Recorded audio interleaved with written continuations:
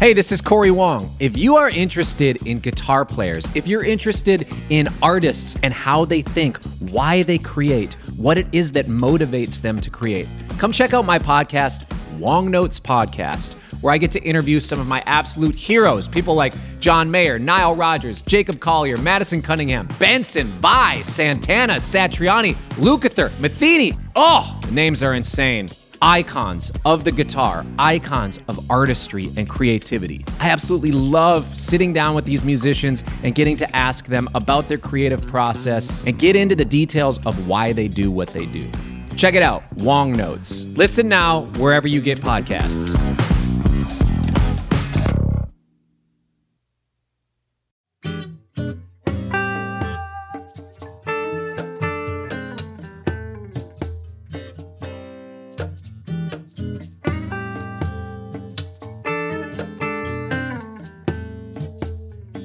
All right, welcome to another episode of Chasing Frets. My name is Jason Shadrick, and I'm here with Andy Ellis. Hello, everyone. And our final episode today with Neely Brosh is one. It can be a hard topic to discuss and dive into, but it's really necessary. And that is, how do we play without pain? Basically, how do we prevent injuries, both physically with our hands and audibly with our ears? Mm-hmm. And Neely has had some experience with this and offers her insights into how to play guitar in a very physical setting. I mean, her progressive rock is a very physically demanding style of guitar. And we can all learn from that, regardless of what style of guitar we play. We are all subject to the weight of the instrument, our fingers and wrist joints, and our hearing. So we'll learn, all of us will learn a lot from this episode. We want to wrap up this week with Neely. I want to encourage you to go check out her records, her YouTube channel. She just posted a really great cover. She said she finally got, as you heard the other day, she finally got around to learning Cliffs of Dover. And so she posted a video on her YouTube channel of that. And she also mentions a new virtual guitar camp that she's doing with Jennifer Batten and Gretchen Menn, who was on the podcast recently. So we'll put links to that down below as well. And again, we'll enjoy this final episode with Neely Brosh.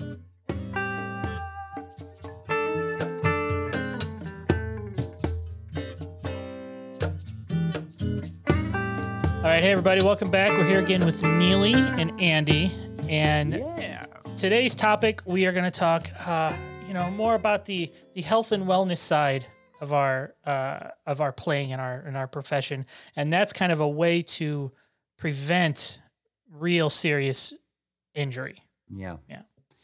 And Neely, I guess I've been playing guitar about 57 years now, and over the course of that time, I've seen many kinds of music come and go. I've seen many kind of attitudes towards health for guitarists. We're talking specifically, for how you keep your body and soul together to play for all your life, You're a lifer. I know it. Jason's a lifer. I'm a lifer. We're just doing this for the rest of our life. Don't take my guitar away. But what a lot of people, I think, don't realize is that there are, ironically, dangers inherent to this thing that we love so dearly. We love guitar. And yet, if we're not careful, the very thing that we love can prevent us from doing the thing we love to do down the road. And, maybe some experiences or some ideas that you have about what it is. You play very technical music that's very demanding on your body, on your hands, on your wrists, on your joints. What do you do to keep it together so that you can do this 30 years from now? Well, for me, it's been it's been an interesting journey because it's something that at least in the way that I was brought up, it wasn't really addressed. It's not something that was addressed in music school really, or, I've had a few select people in the course of my life that, just happened to say one thing here or there that kind of opened my mind when it comes to how to position things so that you're not really hurting your hands and everything. And so I never really, and I'll get into that a little bit, but I never really had any wrist issues or anything like that. But Unfortunately, I have done some gigs that did kind of injure me in ways that I wasn't really prepared for or really expecting. And you really start to understand like what the wear and tear means when you're doing like really, really large numbers of shows and wearing heels and all the other things that we talked about. So I actually, for me, the left shoulder gets beat up a lot. Everybody's left shoulder gets beat up a lot. Even if you're sitting down and never playing gigs and actually putting the weight of the guitar on the one shoulder, you're gonna have bad posture. Because like as I'm sitting here, it's like if you're gonna be playing guitar, like your shoulders are never gonna be like exact. You can't really. There's only so much you can sit up straight, So you really start to like feel this shoulder after some years and hours and hours of sitting down and then like doing gigs. And so for me, I've made some mistakes along the way, and some of them have been like playing really heavy guitars. Some of that was not my decision, but you're forced to do that in a way, and you're like, okay, I'm signing up for this.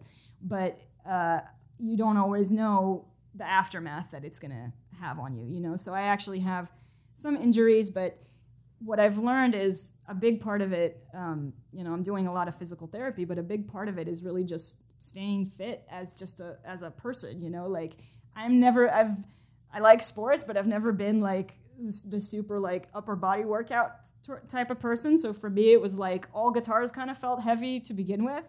And even just the threshold of being stronger than your instrument kind of thing, like I feel the difference with that. If I do gigs now where I'm in good shape and I feel strong and everything, then yeah, it really hurts less. So, I mean, I do a lot of yoga now and stretching and things like that. And I have, specific PT exercises. But as far as the wrists go, there's only so much that you can do. But a lot of my playing, as much as can be that way, is kind of not horizontal, vertical in nature. Like, so if my fingers are diagonal and I get to wrap my thumb all the way around, then the position of the hand is really this, right? And so if you're playing chords or anything that you have to stretch where you can't have the thumb all the way up, then it turns your hand into the claw type of thing. And so this positioning ends up being like a lot more taxing on your hand and on your elbow and stuff over time. So I've started to have like a little bit more of those issues, but the more I can like just keep the more stuff I can play from this position, the less turmoil it's gonna have on my forearm and stuff. But I've discovered this thing that's called a therapy ball, where it's just like a kind of a yoga tool that, like, I mean, for my neck and my injuries, it's like it's already awesome. It's just like you're just kind of massaging it out. But you can do it with the forearm too. So if I have like some knots here from certain positioning and many hours or whatever, I literally just kind of like roll it out for a while. And you kind of have to like try not to beat it up too much, because you can really make yourself like super sore for the next day, because like it's just like it hurts so good, that you're just like, let me beat this up. but it helps. And for people listening, it's like a tennis ball shaped ball that you just rub on. She's just rubbing it on her forearm. Yeah, it's like a massage ball, and yeah, so you just kind of, however you can, obviously not like this, but yeah, however you can lay on it to put it where you need to massage.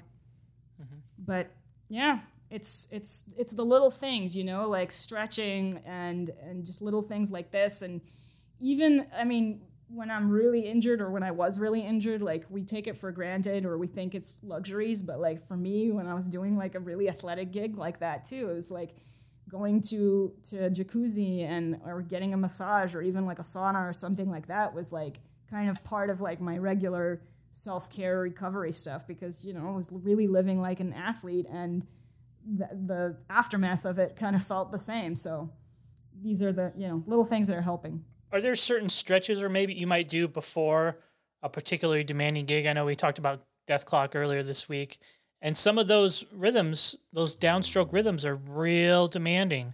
Like before you, whether it's a gig or a practice session for that kind of music, are there things you actually do on the guitar to not necessarily musically warm up, but physically warm up?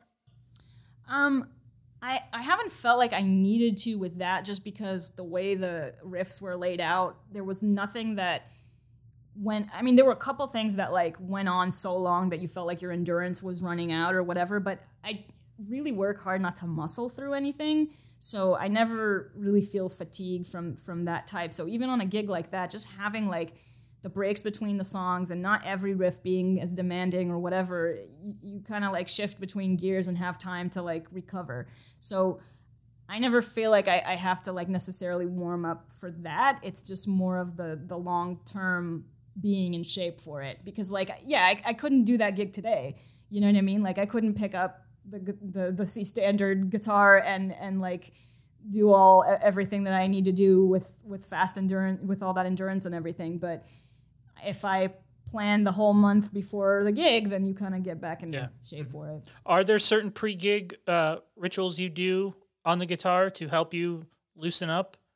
Yeah, it depends. It depends on the gig. So if there are things that are technically challenging, then I'll usually run through those things and I'll metronome them and I'll keep everything really, really slow. I'll never get up to tempo. It's just for the muscle memory. It's just for the confidence building aspect where you're just like, okay, my hands really do know this. I can trust the muscle memory. I'm not gonna forget it because I'm overthinking, or really just to kind of get in the zone or stuff. But as much as so much of what I play comes off as really technical, it's rare that something is like so technically challenging like 100% of the time that you don't get a break to recharge, you know. Do you write your music with that in mind, that there's an ebb and flow? I mean, maybe not even consciously, but are you, instead of going, go, do you, when you write your music, you know you're going to have passages of intensity and then